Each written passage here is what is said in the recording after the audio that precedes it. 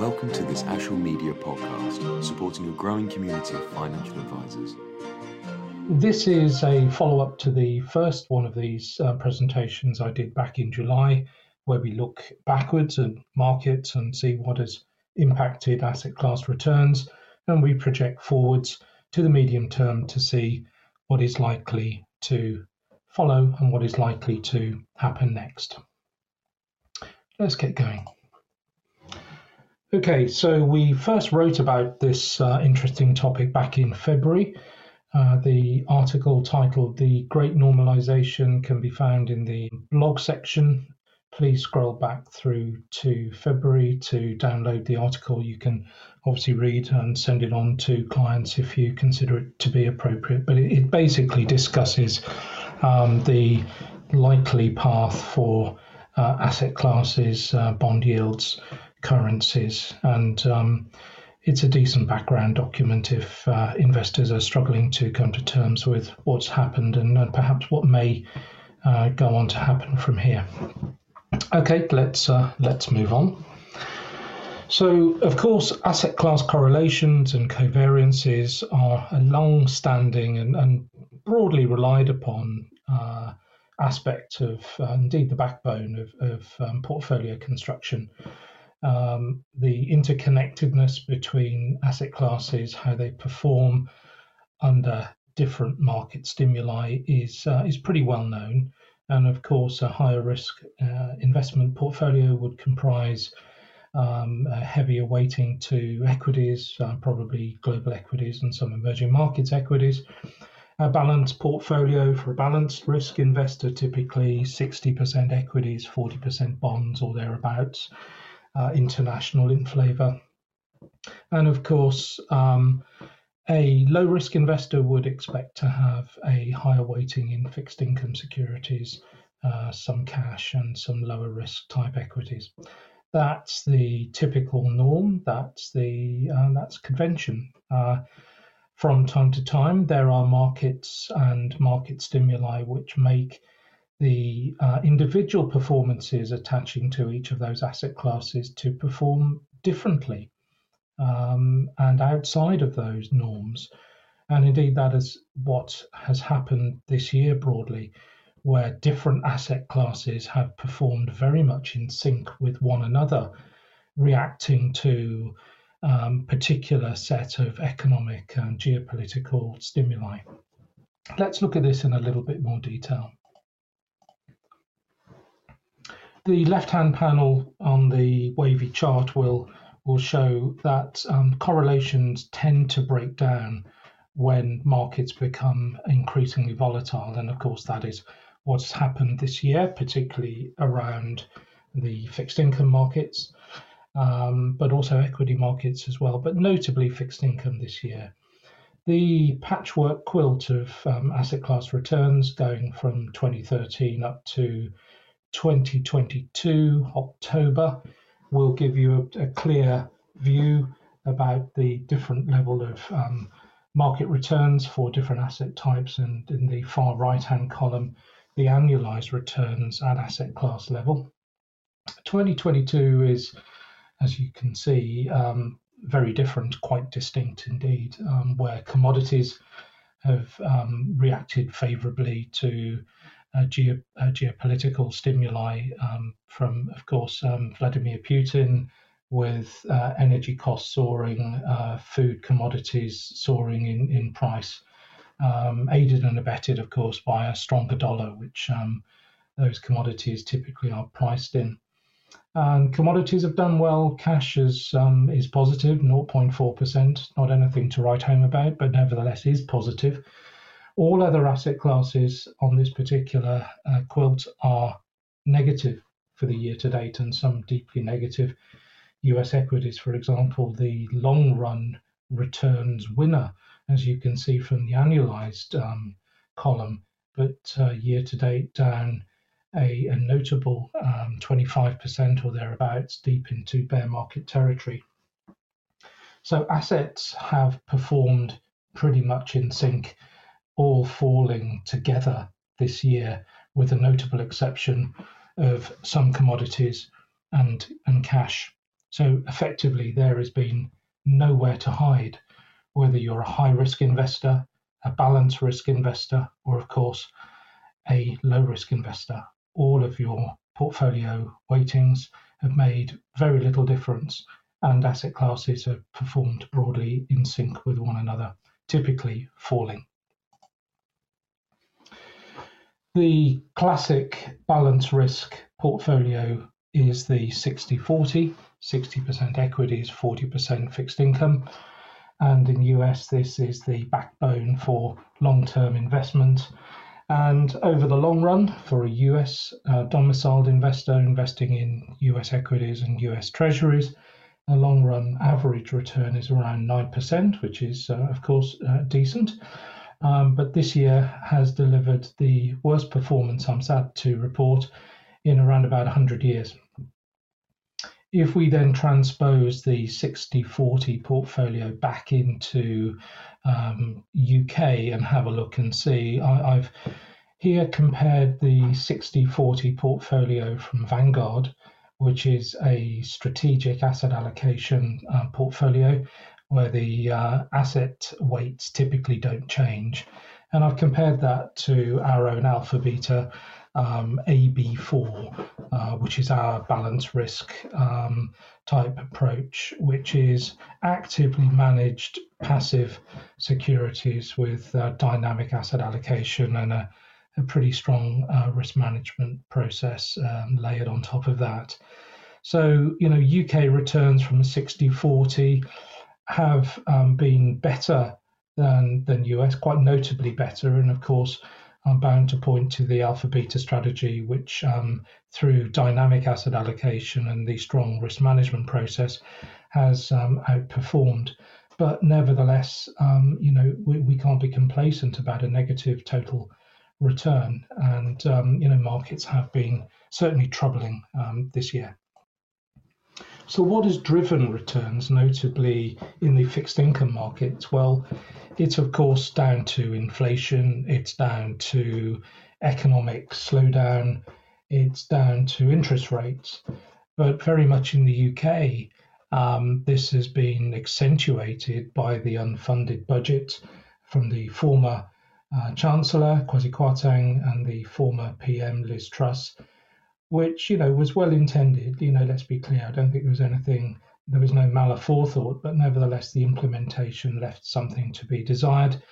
And of course, the impact to the government bonds, which, when I went to school were considered to be the risk-free asset, has been notable with very deep total return losses for the period measured, akin to, would you believe, Bitcoin. So, this year has been remarkable at a number of levels where the risk-free asset in UK has delivered performance akin to a cryptocurrency.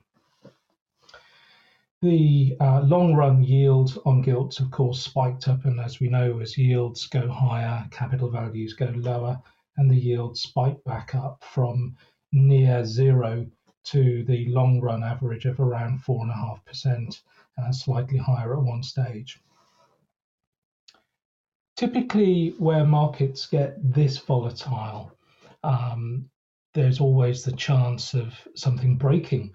And of course, in the UK, that came to pass in the guise of the liability-driven investment segment of the institutional pensions market, which suffered some significant downdrafts and some significant losses, where a number of those large defined benefit pension schemes were in danger of becoming insolvent, such that the Bank of England had to step in and had to provide bailouts through short-term quantitative easing to resolve the situation. So it became quite serious.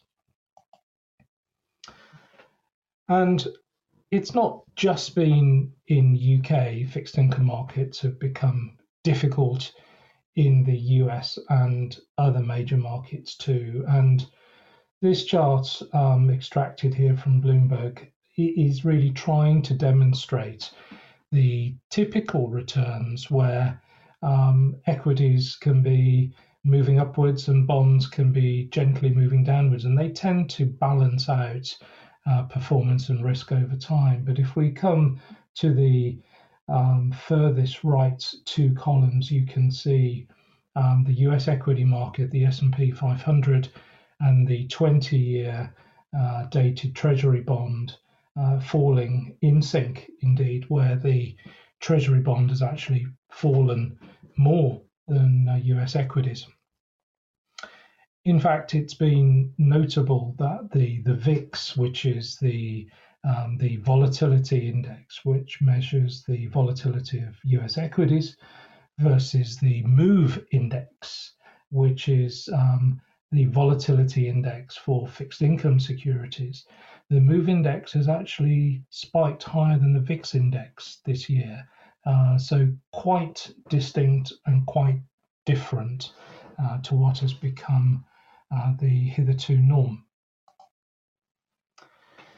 Despite these interesting markets and challenging times, the US dollar being the global reserve currency, the safe haven, the port in a storm, the US currency has performed extremely well, as you can see here in the right-hand panel, where the greenback, as it's known, the US dollar, has enjoyed its best ever year. There will, of course, become a time when the US dollar rolls over, when it starts to weaken. This has the potential to create one or two difficulties for investment managers, and we at Alpha Beta Partners are already thinking carefully about how we react to the potential for US dollars to start a gradual decline. The strength of the US dollar since markets have become troublesome has been helpful, and it's certainly provided quite a strong buoyancy aid to Alpha Beta portfolios, where of course we hold around about 30% of our US equity, our equity component in US dollars, which has certainly helped our relative performance. But of course, it has had a detrimental effect, as I mentioned earlier, with regards to commodities, which certainly oil and certain foodstuffs are priced in dollars. So it's a bit of a double-edged sword, but for investors in Alpha Beta strategies, the strength of the dollar has been a great assistance year to date. Let's move on. So many of us will be thinking, are we near the bottom yet, and have markets reached the point where they can rebound?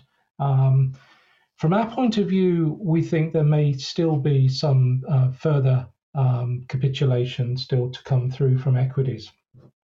The price to earnings ratio on US equities at the bottom of a bear market, where markets have capitulated and then start to move upwards, is around about 11.7 to 12 times earnings. And we're still around about 16 to 18 times earnings at the moment. We are likely to be buyers of US equities as and when they fall to a price to earnings ratio of around about 14 times. When is that likely to happen? I think a lot is to do with inflation. A lot is to do with the persistence of the Federal Reserve policy for tightening monetary policy, hiking interest rates, and there's probably still a little further to go there, where rates are likely to peak perhaps early next year. And as you can see, hopefully on the right-hand panel there, with inflation now falling, and I think we're confident that inflation has peaked in US and possibly even here at home, the downward trajectory for inflation needs to be quite significant in order for the headline inflation level to fall down to the required target of about 2%. The CPI basket is reasonably diversified, but around about a third of it is made up of what is known as shelter, which takes into account mortgage costs and takes into account rental costs. And both of these are functions of the US housing market, which is certainly slowing down and slowing down quite quickly, but it certainly takes a fair amount of time for that slowdown to feed all the way through the data and to be felt by people renting homes or people buying homes. So, it's going to take a little bit longer yet as we see it. Let's move on. So let's have a quick look at the possible trajectory for US interest rates. We've got a couple of slides on this one. The first one is the good old Federal Reserve dot plot as it's known, and we looked at this back in July. It has moved since then. Each dot represents a member of the Federal Reserve Open Markets Committee, the committee within the Fed, which is responsible for setting US interest rate policy. And if you follow the green line, that's the forward view for US rates, not from anyone else other than the members of the interest rate setting committee themselves. So, it's a reasonable view, but you can see rates are likely to peak early next year before they stabilize and begin to move down. At an investment level, you can see there the probability for Alpha Beta and indeed other managers too, I'm sure, to ride the storm a little bit longer before we begin to place the next round of fixed income moves towards the longer end of the yield curve, because of course as yields fall linked with interest rates, then capital values stabilize and rise. So let's move on and look slightly deeper at the possible outcome for US interest rates. And these are a couple of tables produced by FedWatch, and they take into account data on a daily basis. And these two charts are just 1 week apart. And what I've tried to do here is to show you the speed at which interest rates are moving and the probability for rates moving out from here. And you can see it is likely that rates will peak around about the 4.75% to 5% level in the US, and probably around March, April, May time next year, followed by a period of stability at that level before late next year starting to fall. So, as it's known, the Federal Reserve pivot, and the pivot being the change in interest rate setting policy, won't come for some time yet. But as we know, equities in particular are very much a forward-looking asset class. They discount the future back to today's value. So equity markets are likely to move up positively before interest rates begin to fall. And if you take a moment to look at these two charts, you can see how things have moved quite quickly, actually, in just a period of 1 week.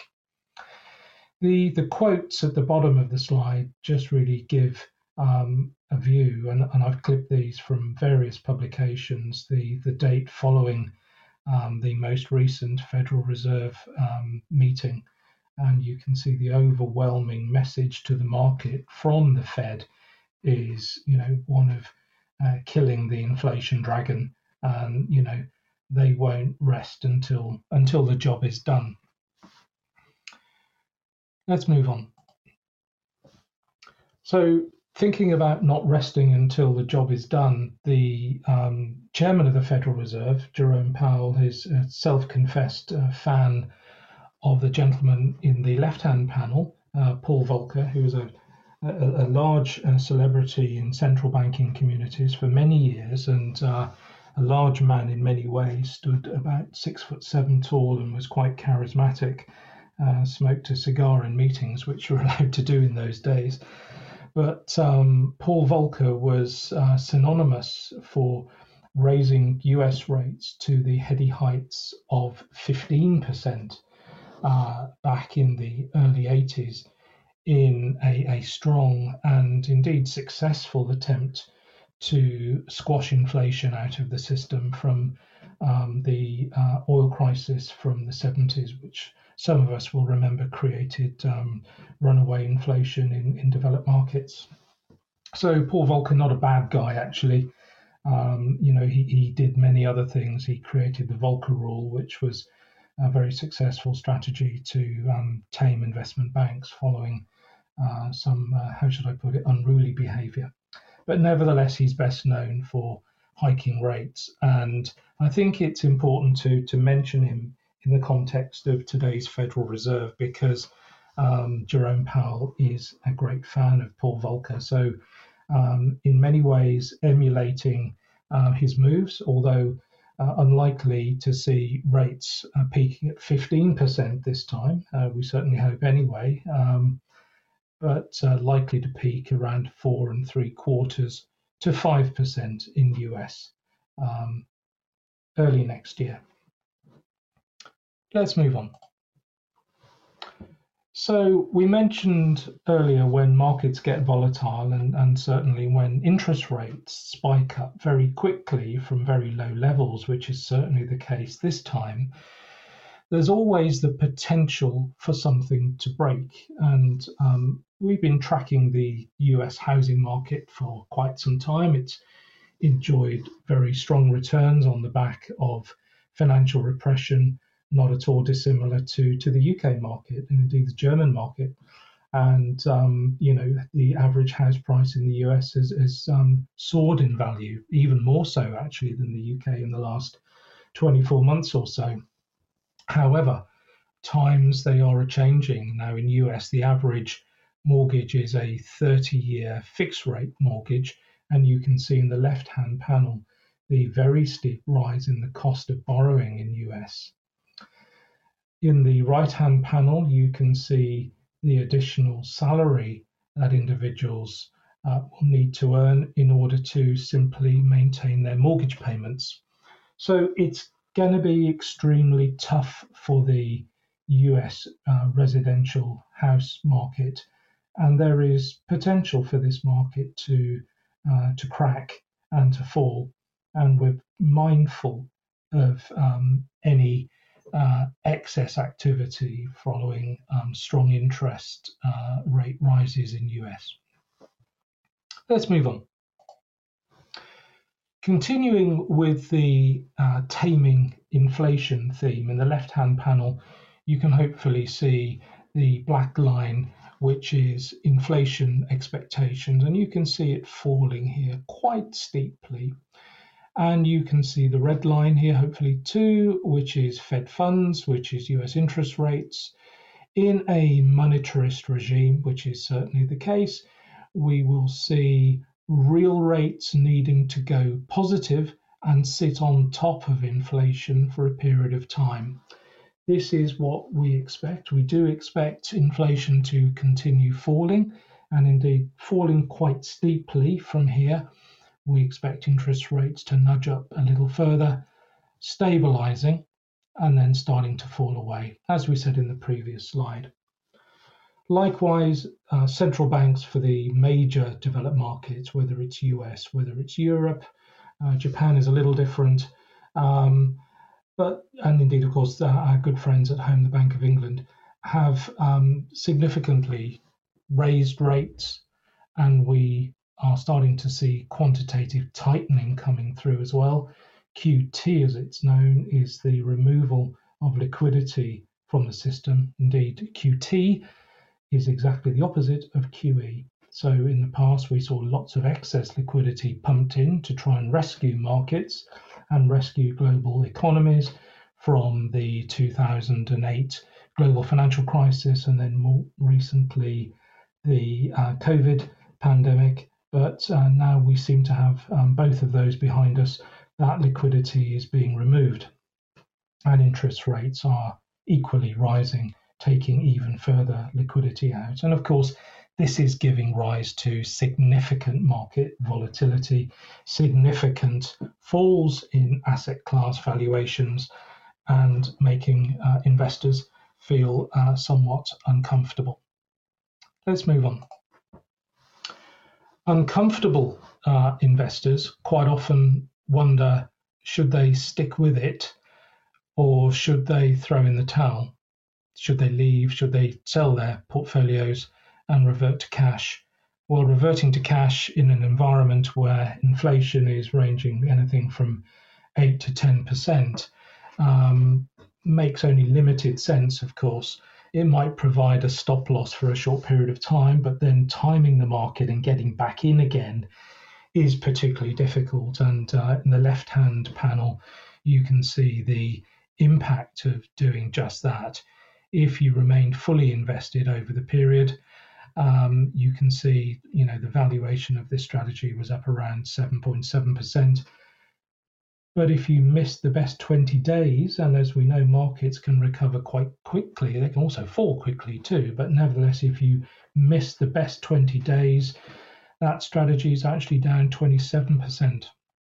Missing the best 5 days, you lose 6.3% total return. And missing the best 3 days, around about 2%. So, it's very difficult. I fully appreciate investors sometimes just want to throw in the towel and move on. It is important to stick with it if you can. And by doing so, you will ride out the peaks and troughs. And over the long run, and investing is a long-term game, investment returns have performed extremely well and are likely to continue doing so over the long run. Okay, so inflation.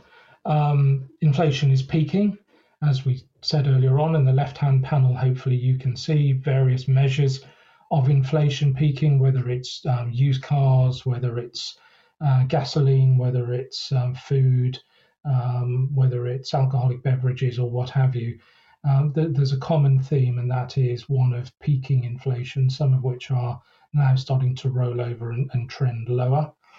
And in the right-hand panel, you can see with inflation beginning to fall, even though inflation is beginning to fall, it will take some time to feed through to those headline numbers, as we mentioned earlier. Let's move on. So when is bad news also good news? It sounds almost oxymoronic, but as the Federal Reserve and other central banks appear to be trying to create some sort of recession to slow markets down, will this have a positive impact on inflation? Does causing an economic slowdown actually do the job? Does it work? Well, history says emphatically yes. Unfortunately, in many ways, creating a recession, creating some pain for people financially, does reduce demand very significantly and does draw back inflationary pressure. And take a moment or two to analyze this particular chart over different years and the average, which is shown at the bottom. But typically inflation is brought to heel quite strongly by the onset of inflationary pressure. So what else could help us? Well, of course, we have endured some significant geopolitical stress from our friend in the top left photograph, Mr. Vladimir Putin, responsible, of course, for invading Ukraine and causing all sorts of hiatus. Europe's energy dependency upon Russian gas, and indeed, gas in general, is significant, and you can see a very significant reliance there. The price of liquid natural gas has begun to fall quite steeply as markets have seen storage facilities being maintained We've so far benefited from a reasonably warm autumn, and there are a number of moves, which is in many ways surprising in the gas market, which has seen very steep reductions in prices. Long may that continue. Of course, any sort of resolution out of Ukraine can only bring relief to markets, and of course will be met by a strong upward revision to asset class valuations. Obvious stuff. Let's move on. So what about valuation? Are equities cheap now? Is now a good time to go back in? Can we go out bargain hunting? Well, I've looked here at simply just two measures of valuation for US equities here in particular. The first one is known as the cyclically adjusted price to earnings ratio, also known as the Shiller. And whilst this is notably down from its high point, it's still not radically cheap. If we look at the more conventional price to earnings ratio in the bottom panel, you can see, again, not cheap, but certainly fair value. So from an Alpha Beta Partners point of view, we're not saying markets are cheap yet, but what we are saying is that markets are representing fair value.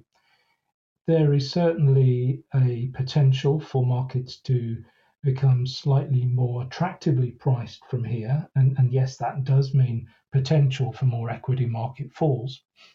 But should that happen, then markets will become increasingly attractive. And of course, the old adage by the sage of Omaha, Mr. Warren Buffett, the world's most successful investor, is to be brave when others are fearful. And certainly Alpha Beta will be eyeing the opportunities within the equity market globally as they continue to fall. So we will be buying equities at what we consider to be attractive valuations as markets continue to trend. Let's move on. So in terms of the cycle, the investment cycle, where are we? And what are we likely to see next in terms of portfolio construction, asset management strategy? So what we've done here, thanks to the Macro Compass, we've broken down the economic model into 4 quadrants, and we are currently clearly annotated here in quadrant number 4 at the lowest point in the cycle.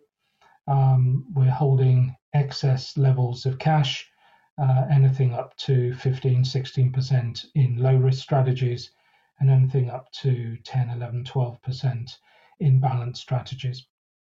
So we're currently overweight cash, and as rates begin to peak and begin falling, we will start to move into quadrant number 1, where we will start to allocate more to emerging market equities as they benefit from the reduction in the strength of the US dollar, and we will start to allocate more to developed market stocks and longer dated fixed income securities. As any recovery becomes more embedded, then we move across into quadrant number 2, where we gear up our holdings in equities and real estate, and more broadly across the risk asset base, before, of course, we head down into quadrant 3 and the cycle repeats itself. So that is the schematic, and I think this is quite instructive and quite useful, and hopefully will give you a clear view of likely moves from here. Let's move on. So, of course, over the very long run, equity markets have performed extremely well, and in fact, this isn't indeed the very long run. This is a chart of the S&P 500, the Fortune 500, as it's known in the US, the top 500 US equities from around about 2013 up to today's date. And you can see it's a classic chart, from bottom left to top right, more or less, with some volatility along the way. You can see the taper tantrum, you can see the COVID downdraft, and you can see the current rebasing of equity values. So whilst this is quite a significant stock market event this year, you can hopefully see that in the long run, medium term, effectively, it becomes less painful, and equities have performed extremely well. And we see no reason for this to change radically from here. Over the period, I just want to highlight there have been a couple of changes in the strategy since we did the last presentation.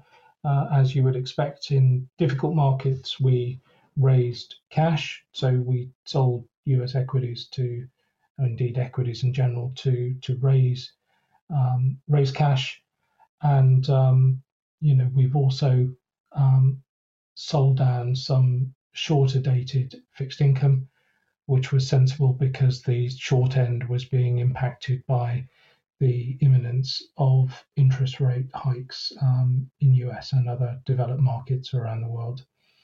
Good news, there have been no portfolio risk corridor breaches during the period. So again, that's testament to the Alpha Beta risk management process, our risk first approach.